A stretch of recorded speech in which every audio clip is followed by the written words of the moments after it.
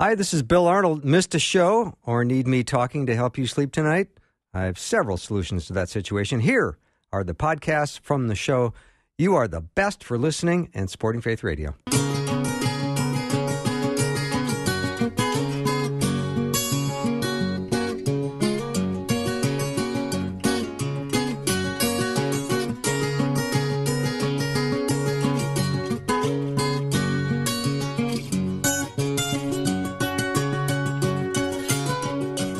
And a warm welcome to Afternoons with me. I'm Bill Arnold, and I've got a wonderful show planned. As always, I've got Rob Bluey coming on in just a minute.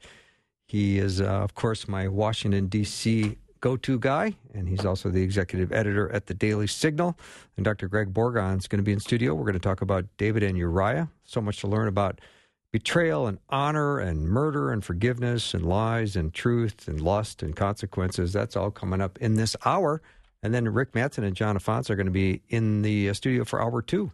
We're going to respond to three critical questions. I'm not even going to tell you what those questions are quite yet. But in Proverbs chapter 4, verse 1, it says, "Listen, my sons, to a father's instruction. Pay attention and gain understanding." Rob Bluey is a father, so I want to listen to his instructions. Rob, welcome. Thanks, Bill. It's great to be with you today. Yeah, how are you?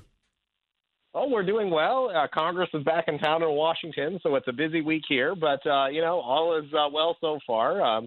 But it is it is getting busy. I will tell you, there's a lot of deadlines coming up in Washington, and it's not getting any easier to get the big stuff done, it seems. Yeah. Before we start about Washington business, can we start with the exciting news around the Heritage Foundation with a new president being named? That's right. Well, you've had our current president, Kay James, on the program before, yes, and she's been a fantastic leader for almost the last 4 years. But she's stepping down on December 1st, and we'll have a new boss coming in. His name is Kevin Roberts. He's comes out of academia. He comes out of the state-based think tank world. He's currently president of the Texas Public Policy Foundation and former president of Wyoming Catholic College. And Bill, I can just tell you this is a fantastic decision on the part of our board of trustees. We're so excited for him to come in, bring a new, fresh perspective, somebody who is not based in Washington, D.C., comes from a state that is experiencing just tremendous growth, and hopefully bringing some fresh ideas as to what they've been able to accomplish in Texas to Washington, D.C. Well, I'm a little biased, Rob, but I would have voted for you as the president of the Heritage Foundation, just so you know. Well, thank you, Bill. I appreciate your confidence. I do. I have a lot of confidence in you. So maybe after he steps down, you step in. That's my goal. That's my long-range goal. Well, thank you, Bill. I will tell you, we have a tremendous team here. There's a lot of talented people. I know there is. I am really optimistic about the future, as is Kevin Roberts. I mean, he gave a great speech to the staff, and I will tell your listeners this, that I think that having a focus on what is going well in our states, where there's a lot of innovation and obviously change taking place, I think can be a good wake-up call for Washington, D.C., where it seems like dysfunction kind of reigns supreme day after day. Yeah. So if you don't mind, Rob, I'm kind of curious if we can start talking a little bit about the supply chain issues. I see these ships in the dock in Los Angeles, and I'm thinking, well, all right, let's get them in and get the trucks going and get the supply chain going. What do you consider to be the problem with the supply chain? Well, yes. Thank you for starting with this. I know it's on the minds of a lot of Americans because they're experiencing challenges in their own communities. And I think in some ways we all have over the course of the pandemic. But at a time when you would think that things were getting better, they're seeing empty shelves and they're seeing, factories not operating. They're seeing it taking a toll on their wallets. All of these things are combining, I think, to have a real concerning effect on the American people. And so why is this happening? What's going on? There's a couple of different factors that I think are to blame. Obviously, the pandemic created a situation where it disrupted a lot of our manufacturing, not only in the United States, but across the world, frankly. But instead of putting in place policies and regulations to help improve it, we have an administration in Washington and a Congress that appears to be going in the wrong direction. And by that, I mean, rather than taking a page from what seemed to be working for the last 4 years under the Trump administration, you may have disagreed with Donald Trump on some things, but I find very few things to fault him on when it came to the economy, because we had a tremendous situation. And they put in place regulations, Bill, that have really hampered certain industries, and they're unable to function as they should. And they're talking about passing a multi-trillion-dollar piece of legislation, which is only going to bring more top-down control from Washington, big government socialist policies from the nation's capital, and impose them on a lot of businesses, which was going to mean more taxes on them, more spending out of Washington, more red tape. And I think that this is one of the reasons why people are frustrated. And like I said, there's other factors that go into play here. I mean, we can talk about how vaccine mandates are forcing, some employers to let go of certain employees, and all those things I think are contributing. But the message coming out of Washington, I think, is the overarching concern on my mind. And people are using the inflation word out loud in Washington? Oh, yeah. I mean, they certainly are. I mean, you hear it every day. I mean, definitely more on the side of Republicans than Democrats. I think they see a political opportunity here, just to be straight with your audience. I mean, I don't want to sugarcoat it. And they have an important race in Virginia this year. It's a tight race between the Republican and the Democrat, and so it's having an impact there. The Democratic candidate, Terry McAuliffe, has admitted that Joe Biden is unpopular, and that's why he's not necessarily embracing him and campaigning with him. And so inflation's a big reason for that. Now, there are some who still make the argument that, inflation isn't as bad as it necessarily has been in the past. And I think that month after month, we still continue to see those 5% increases. And when the costs of our goods are outpacing, our income, that's something that I think hits the American people in a way that they feel the real effects every day. Yeah, there's no question when you see the prices going up at the pump and the grocery store and places where you start to feel it immediately. I know that starts to rattle people's confidence in terms of what's going on with their pocketbooks and what direction the country's going with inflation and all of that. Yeah, well, I mean, and you can look at certain parts of the country that are having a harder time than others. I mean, California is an example of this. I mean, California already has really some strict labor and environmental regulations in place. They passed something called Assembly Bill 5, which puts restrictions on workers.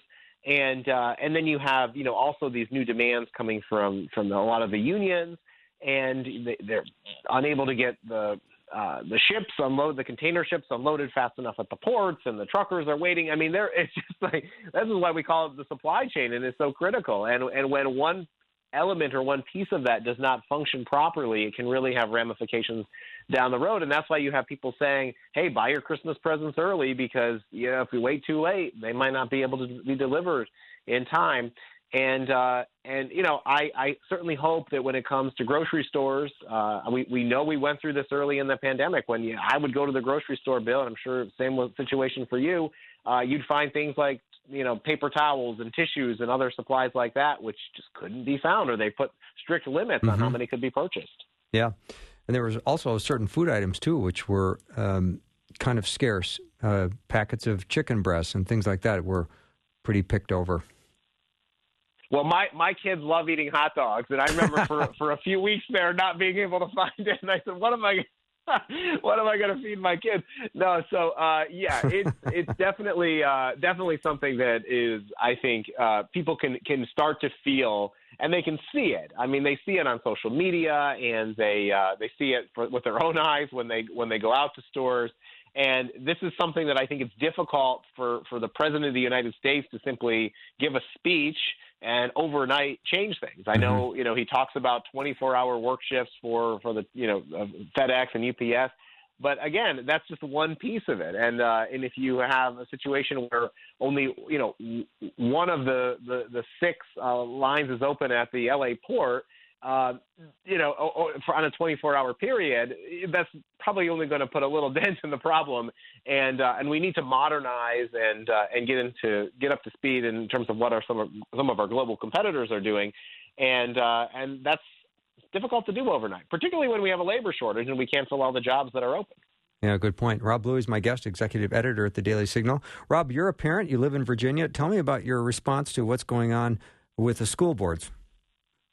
Yes. Well, there are some big focuses in particularly Northern Virginia because of what happened in Loudoun County. It's a county that borders the county that I live in. And Loudoun County is, for your listeners, just to give them some perspective, one of, if not the wealthiest county in the country. So you have a lot of affluent people who live there. It's also been ground zero when it comes to two things, critical race theory in schools and also transgender issues and the debate over locker rooms and bathrooms and who should be allowed to use them. And recently it was reported by the Daily Wire that Loudoun County essentially covered up a sexual assault that took place involving a transgender student and another female in its own school. And it led to the resignation of one of the board members last week. So big news. I think it's just another example of how citizens are speaking up and holding their elected representatives accountable, not just in Washington, D.C., but at the local level when it comes to school boards. I know that we have talked to candidates who've run for school boards successfully and won, and how they're trying to bring change to their local communities. So I encourage citizens to get active and involved, and hopefully, Bill, it'll result in better policies for our students, because ultimately they're the ones who are going to be impacted most by what takes place, what decisions the school board ultimately makes. Yeah, there was talk about parents should not be involved in what the schools teach, and they talk about the state boards being the ones who decide what gets taught. As a parent, what are your thoughts on that? Well, yeah. So this is a debate that I think conservatives and Christians should think long and hard about, because traditionally and historically, since the founding of our country, we have not wanted a centralized power in the nation's capital dictating curriculum for schools. For instance, if you go to a private school and it's a religious affiliated school, you want those who are in charge of that school to be making those decisions, those who are closest to the parents and the students to make those decisions. And I think that if we, depending on what regime is in power in Washington, D.C., they could make decisions that run counter to probably what half the country thinks.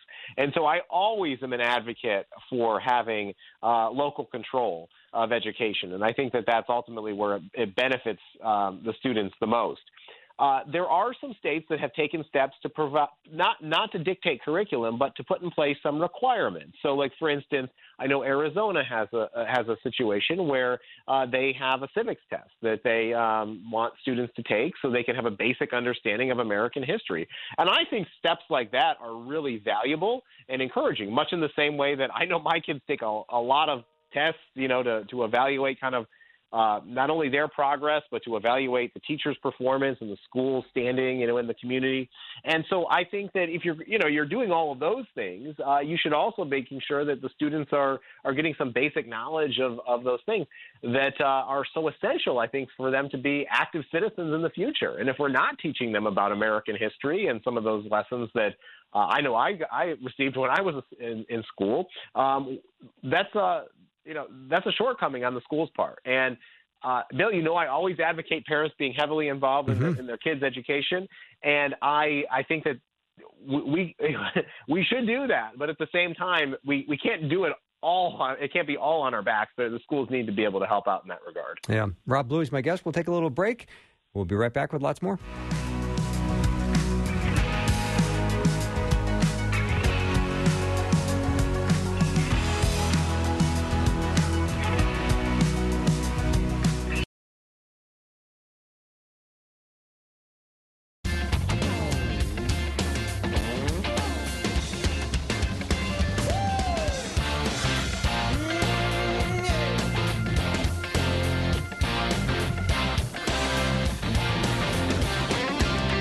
I'm back with Rob Bluey, executive editor at the Daily Signal.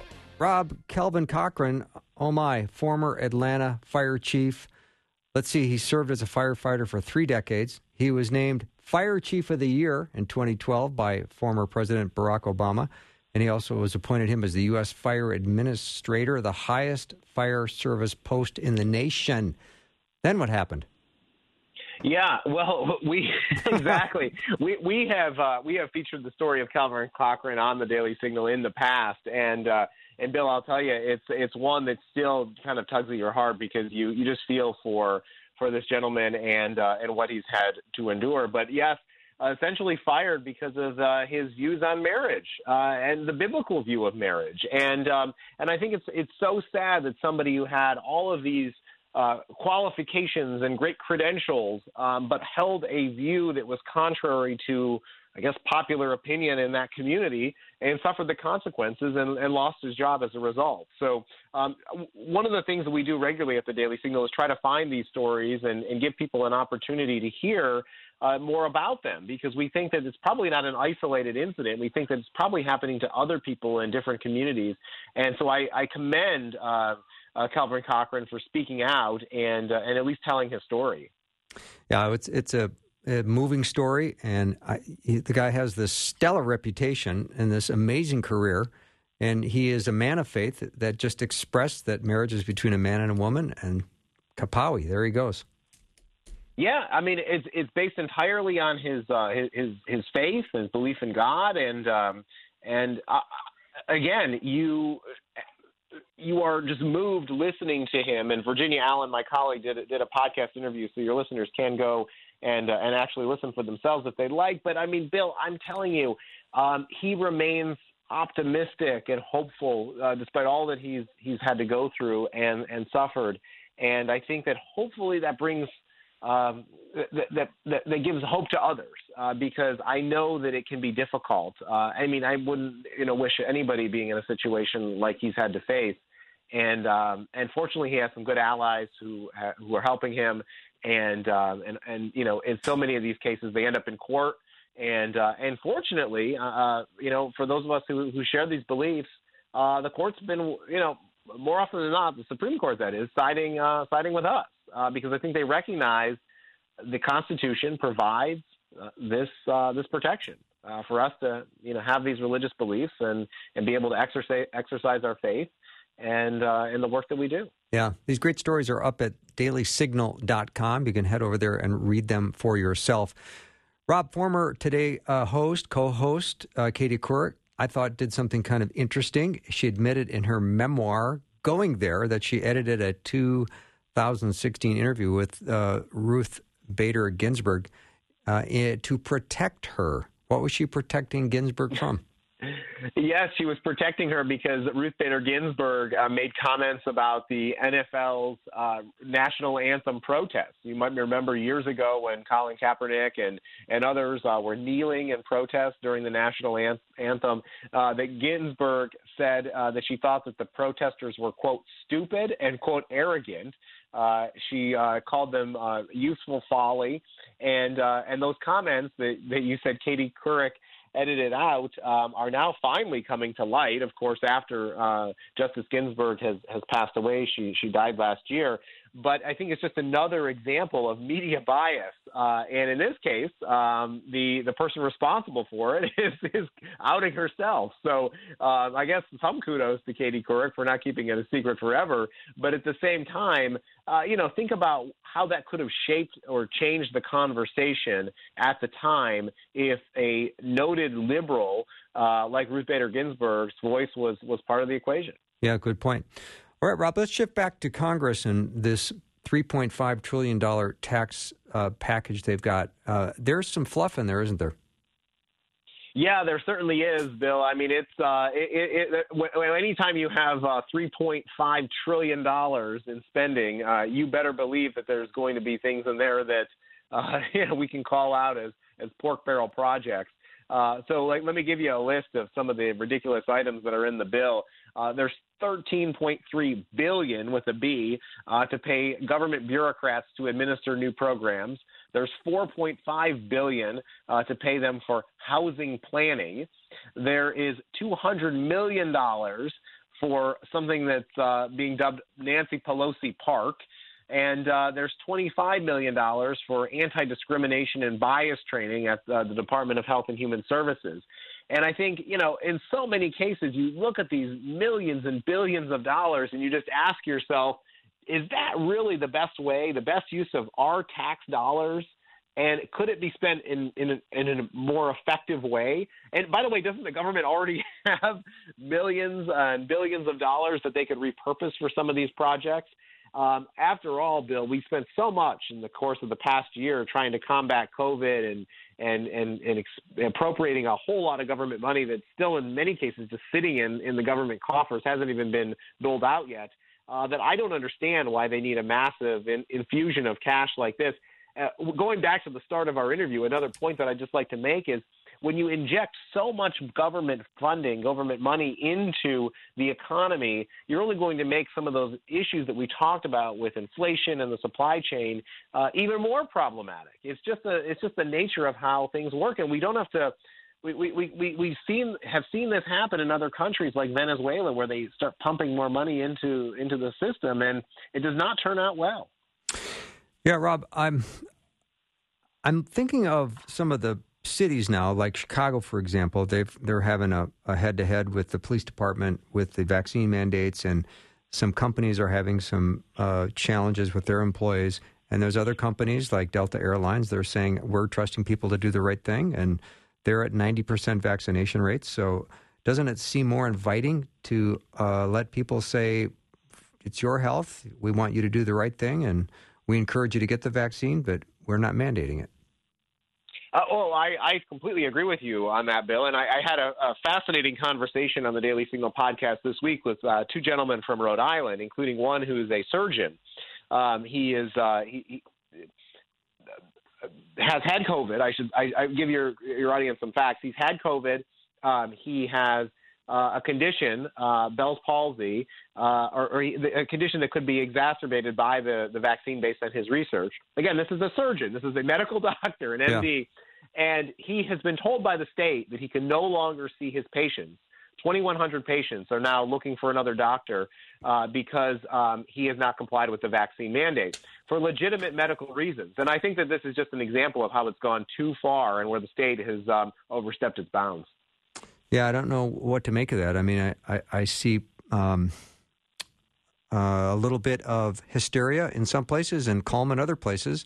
I don't know why we can't get on the same page across the country. Well, you're absolutely right. And the point that he makes is he spent a year seeing patients before the vaccine was even developed. And he did so in a way that kept them safe and healthy. And why all of a sudden we're now calling this a pandemic of the unvaccinated, and we're trying to shame the unvaccinated who might have legitimate medical reasons or other reasons that they have for not taking the vaccine. They're now losing their jobs. We saw that in Washington State with the football coach. I mean, it just goes down the line, Bill. Yeah. Rob, as always, thanks for spending time with me today. I know it's end of your day because you're an hour ahead of me here in Minnesota, but I appreciate you always being so faithful and coming on the show. Thanks, Bill. Another great conversation. Appreciate it. Yep. Have a good hot dog dinner with your kids.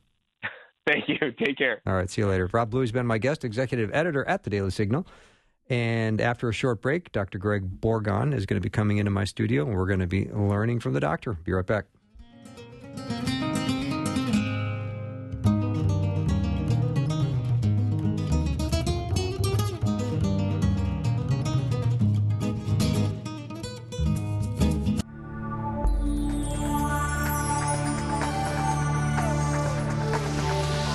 It's the afternoon show with Bill Arnold. Prime time, drive time. Let's get it started.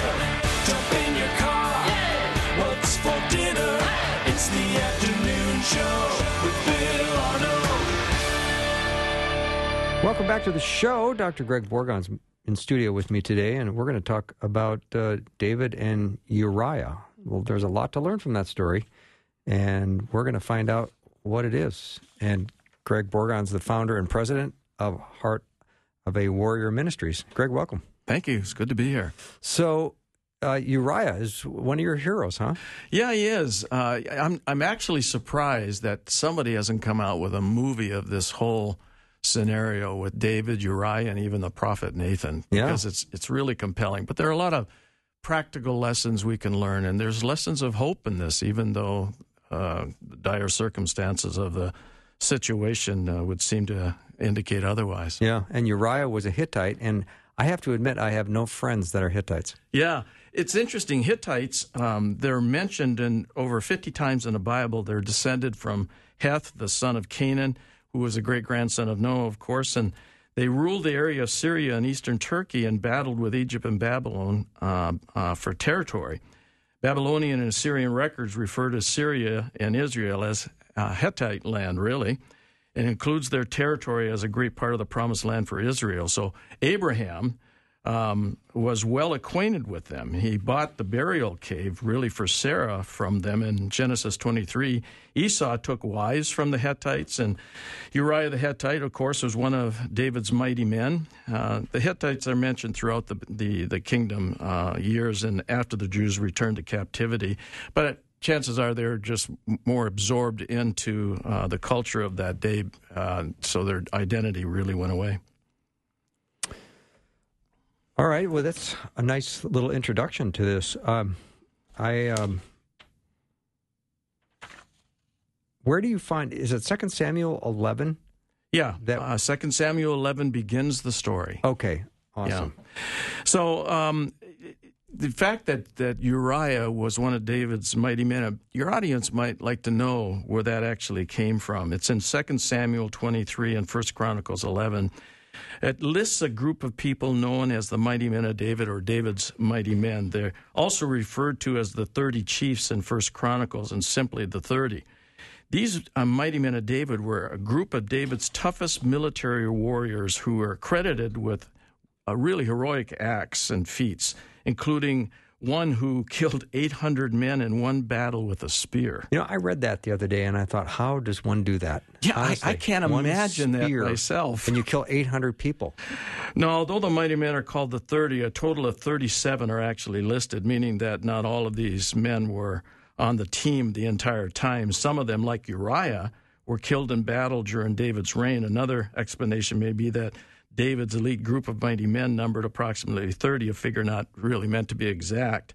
But David's mighty men served as an important role in protecting the king and fighting for the freedom of their nation, the land of Israel. So Uriah was already a hero. So why don't we pick up the story about what actually transpired between David and Uriah and even the prophet Nathan. So we also know that Uriah was the husband of Bathsheba.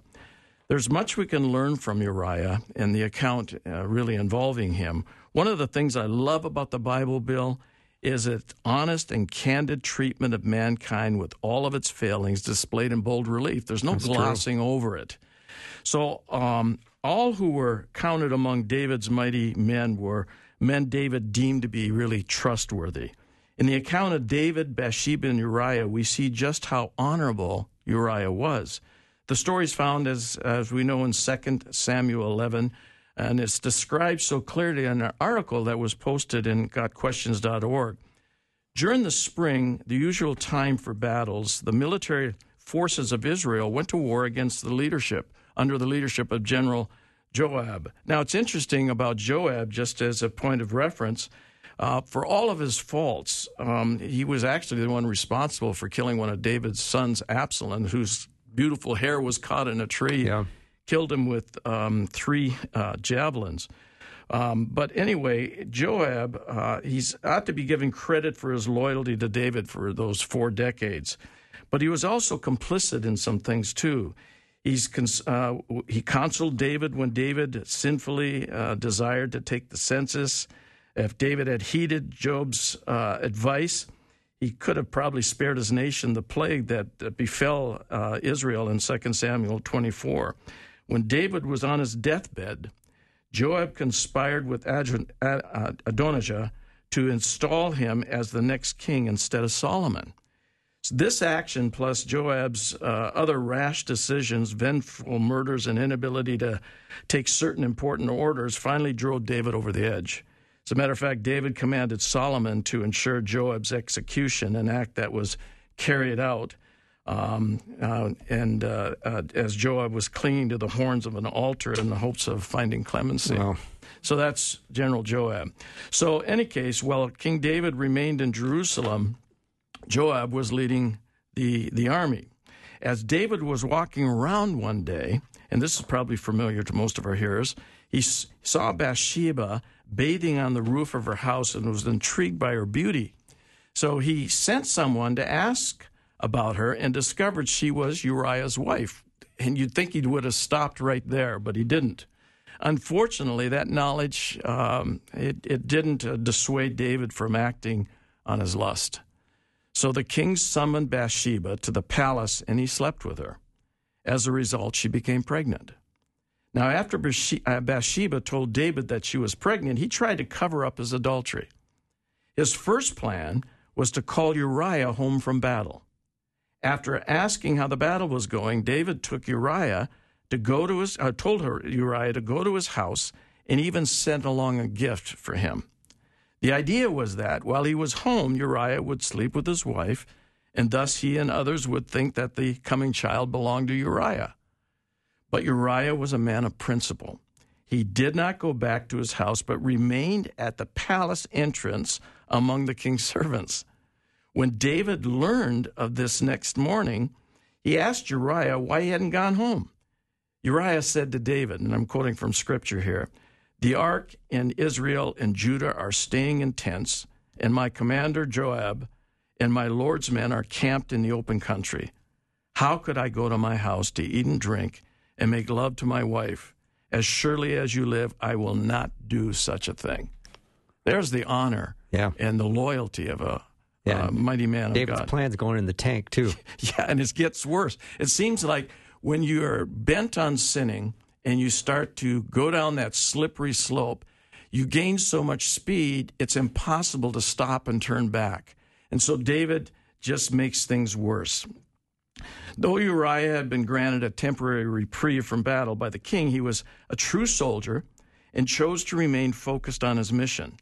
Uriah could not fathom indulging in his own pleasures while his band of brothers were fighting a battle that still needed to be won. Mm-hmm. David used Uriah to stay asked Uriah to stay one more day and invited Uriah to eat and drink with him. David plied him with alcohol, and Uriah got drunk, but that night he still refused to return to his house in his wife's embrace. Even drunk, Uriah retained his honor as a soldier.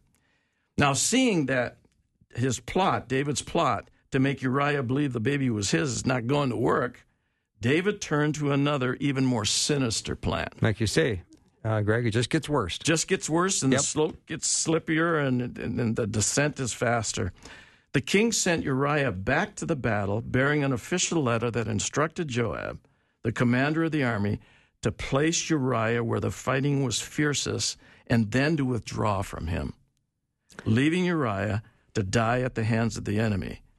Well, okay. David sent Uriah with his own death letter. Yes.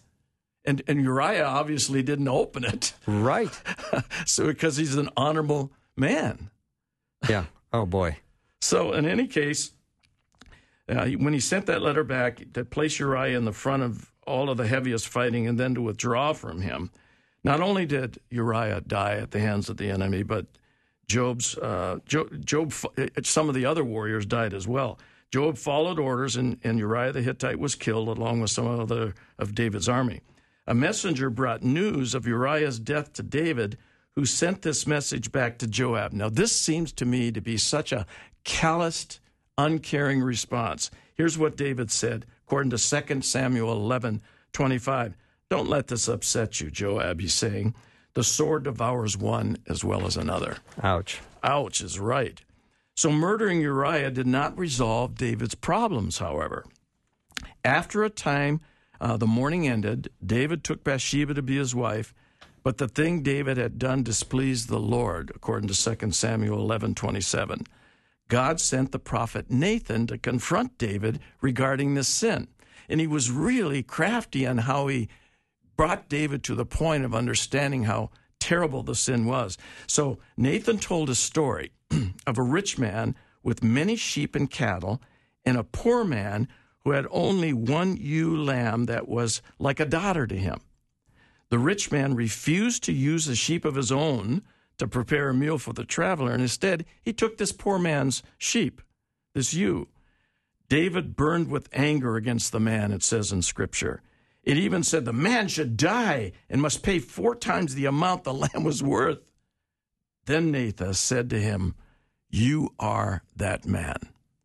Now that must have been a rude awakening for David. Yeah. The prophet proceeded to describe all that God had given David and God's willingness to give more. He asked why David had despised God's word by doing evil, having Uriah killed and taking Uriah's wife. Wow. Greg, let's take a little break. There's a lot to chew on right there. Incredible story.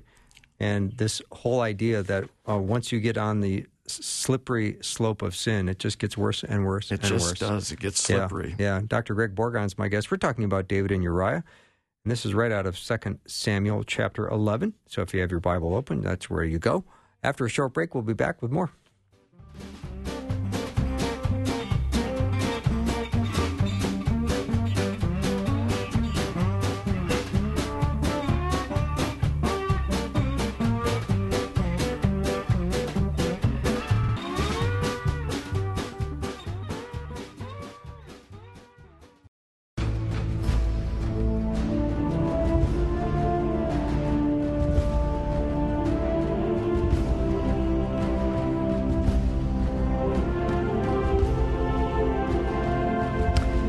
That theme song belongs to Dr.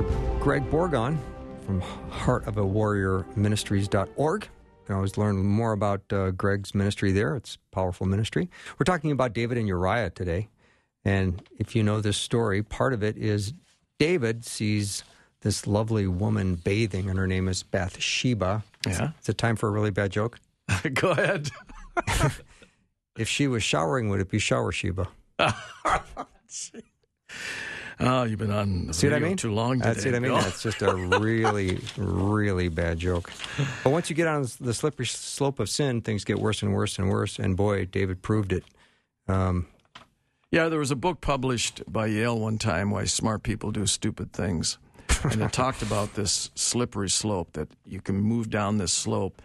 It's like running downhill, and sooner or later, momentum overtakes you, and you can't turn around and admit your guilt. You're too far gone. So you end up justifying everything that you've done, and you start to believe it's true. Oh, I think we see that in courtrooms today all over the place. Oh, for sure. The crimes are so heinous, and they've gone so far, they have to be all in with their ridiculous excuses.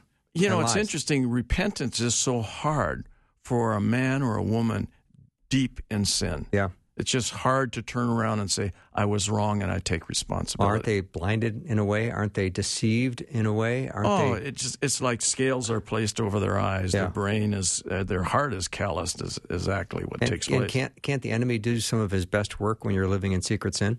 Oh, absolutely. And there is no secret sin because it'll manifest itself. Of course. But I mean, so far, there's not a lot of people knowing that he's sending a letter to have Uriah put on the front line of battle. Except millions of people now who read the Bible. Well, you have a good point there. So Nathan also told David that the sword would never depart from his house, that his wives would be taken from him publicly, and that his son, and that the son he had conceived with Bathsheba would die. All of this happened. And it didn't stop there. It had to do with the rebellion of his sons against him, Absalom being a case in point. And so the sword never, ever departed from his house again. So in quick summation of David's life, 1 Kings 15:5 says this. And this is, now, you listen to the story, and you read this, and you say, how could this be? So here's what 1 Kings 15:5 says. David had done what was right in the eyes of the Lord, and he had not failed to keep any of the Lord's commands all the days of his life. Then it says, except in the case of Uriah the Hittite. Mm-hmm. So David's evil scheme against the honorable Uriah was a blot on an otherwise stellar record. Uriah was a casualty of someone else's sin, and we can say that today. How many people suffer because of someone else's sin? He serves as an example of loyalty and honor, and a reminder that our sin has consequences beyond ourselves. I almost want to pause there and just let that sink in, because that's so true. Yeah. I mean, you think about all of the innocents that have died in our lifetime in so many different ways, abortions in particular, and the innocent die because of the consequences of somebody else's sin. So, but we're glad to note that David, he repented. As a matter of fact, in Psalm 51, if I can turn to that, and I think we've got the time for that, Psalm 51 talks about David's repentance, which is why I believe that God could say to him, David has done what was right in the eyes of the Lord and not failed to keep any of the Lord's commands all the days of his life. So when you turn to 51, here's what it says.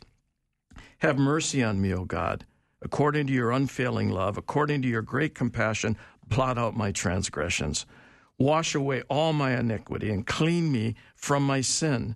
For I know my transgressions, and my sin is always before me. Against you and you only have I sinned and done what is evil in your sight. So you are right in your verdict and justified when you judge. Surely I was sinful at birth, sinful from the time my mother conceived me. Yet you desired faithfulness even in the womb. You taught me wisdom in that secret place. Cleanse me with hyssop, and I will be clean. Wash me, and I'll be whiter than snow. Let me hear joy and gladness. Let the bones you have crushed rejoice. Hide your face from my sins and blot out my iniquity. Create in me a pure heart, O God. And it goes on. And this tremendous admission, this tremendous confession was what drew, I think, David to God's heart. So we move on. So we're glad to note that he repented, and in his confession to God, in a beautiful prayer for all of us when we sin, really. We could turn that psalm into a personal prayer. All of us could, various places or points in our life. So God also chose to give David and Bathsheba another son. As you know, his name was Solomon, who would become the next king and an ancestor of Jesus, the Messiah. So God forgave David just as he's willing to forgive us. Mm-hmm. So what lessons can we really draw from this? Well, number one, I believe I have 7 lessons that I drew from this. I actually conducted a devotional with my 2 grandsons on this situation. So number one, before we condemn David's behavior, we need to be reminded that but for the grace of God, we're all capable of such treachery. All of us are, at our darkest moments. Number 2, being a man of honor, courage, and valor does not guarantee a happy ending. Yet we celebrate Uriah's life because of his character, even today. So God honored Uriah and continues to honor him. Number 3, God's grace and mercy is unfailing even when we're guilty of terrible sin. When we repent, God is ready to forgive, as he did David. Number 4, even though God's forgiveness is available to all, the consequences of our sin lingers. The sword never departed from the house of David. When we commit sins and God gives us forgiveness, it doesn't mean that all of a sudden the consequences of our sin are going to be no more. Mm-hmm. In God's grace, he might get rid of the consequences, but that's a rarity. Mm-hmm. So we live with the consequences even though God has forgiven us. So the sword never departed from the house of David. Number 5, sometimes a hard word from a trusted counselor is used by God to bring us to repentance, as was the case of Nathan the prophet when he confronted David about his sin with Bathsheba. Number 6, we often suffer the consequences of someone else's sin, as Uriah did, because of David's sin. Therefore, our dependence on God for validation and defense is our hope. Someday, he will vindicate us. It may not be as today, it may not be tomorrow, it may be after we're gone, like in the case of Uriah. Number 7, God evaluates our hearts over the course of our life, according to 1 Samuel 16:7. He found David to be a man after his heart, Acts 13:22, even though David's life was one of contradictions, just like us. And that's from 1 Kings 15:5. 1 Kings 15:5. Mm-hmm. Yeah. Yep. So it's amazing to me, this whole story, the sordid story, that even in the midst of it, we can still garner from it valuable lessons for our own life. When I think of my own life and some of the stupid things I've done and the consequences from it, I'm just so grateful that God has forgiven me. Yeah, and there's no story that God can't redeem. No. And you talk about starting on a slippery slope. Doesn't matter how deep it goes, it can always be turned around. There is no one beyond God's love, right, His mercy, and His grace. We might want to go ahead and write off the record of somebody because of what they've done, but God isn't finished with us yet. Mm-hmm. And there's a reason He's called the Hound of Heaven. He will search us out, and He will give us every opportunity to repent, even from some of the most despicable acts that humankind has ever seen. And Greg, I think you would counsel anyone to spend lots of time in Psalm 51. Yeah. I mean, just take that psalm and turn it into the first person as your own prayer. I mean, it's a prayer of repentance. It's acknowledgement of God's sovereignty and His grace. It's a recognition that there are consequences to our sin, but we bask in the love, the unconditional regard for our well-being and welfare. We place ourselves in the hands of God, and we seek His mercy, and it's ready to be received if we repent, if we turn from our sin, if we acknowledge our sin. That's the biggest step. And today, because we're so hung up on our independence, we don't want to go to God and admit that we're wrong. We'd rather live in the midst of our sin than have to acknowledge that we've sinned against Him. And Greg, when we think about suffering the consequences of someone else's sin, as Uriah did because of David's sin, I mean, that's all of us. Yeah. I mean, we're all... look at what's happened with COVID. We can talk about what may have happened at Wuhan, but the fact of the matter, somebody blew it. Somebody sinned. Somebody did something, and we're suffering the consequences for it. Did we deserve it? No, we didn't deserve it. But we live in a fallen world that's yet to be redeemed. And God's sovereignty gives us this amazing gift called free will that we can make decisions that have terrible consequences. But He is always there.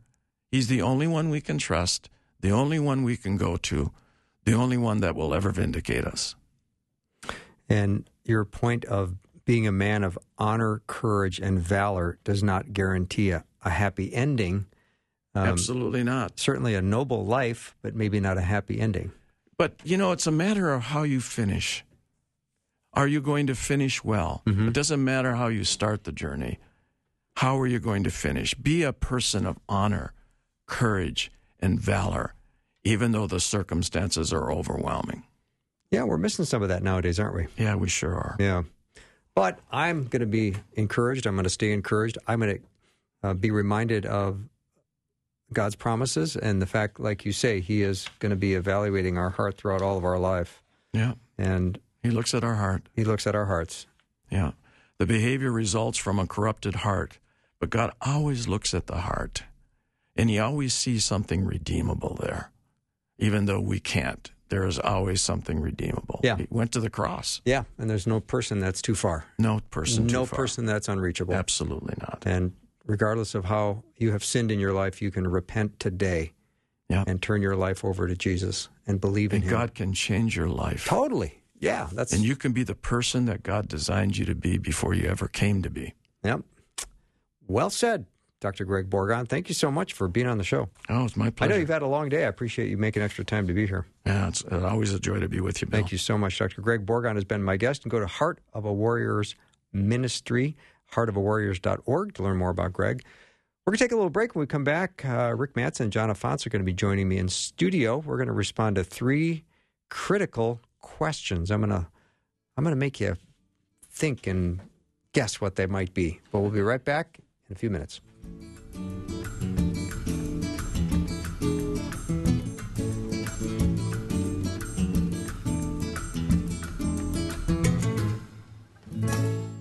Thanks for listening. Programming like this is made available through your support. Information available at myfaithradio.com.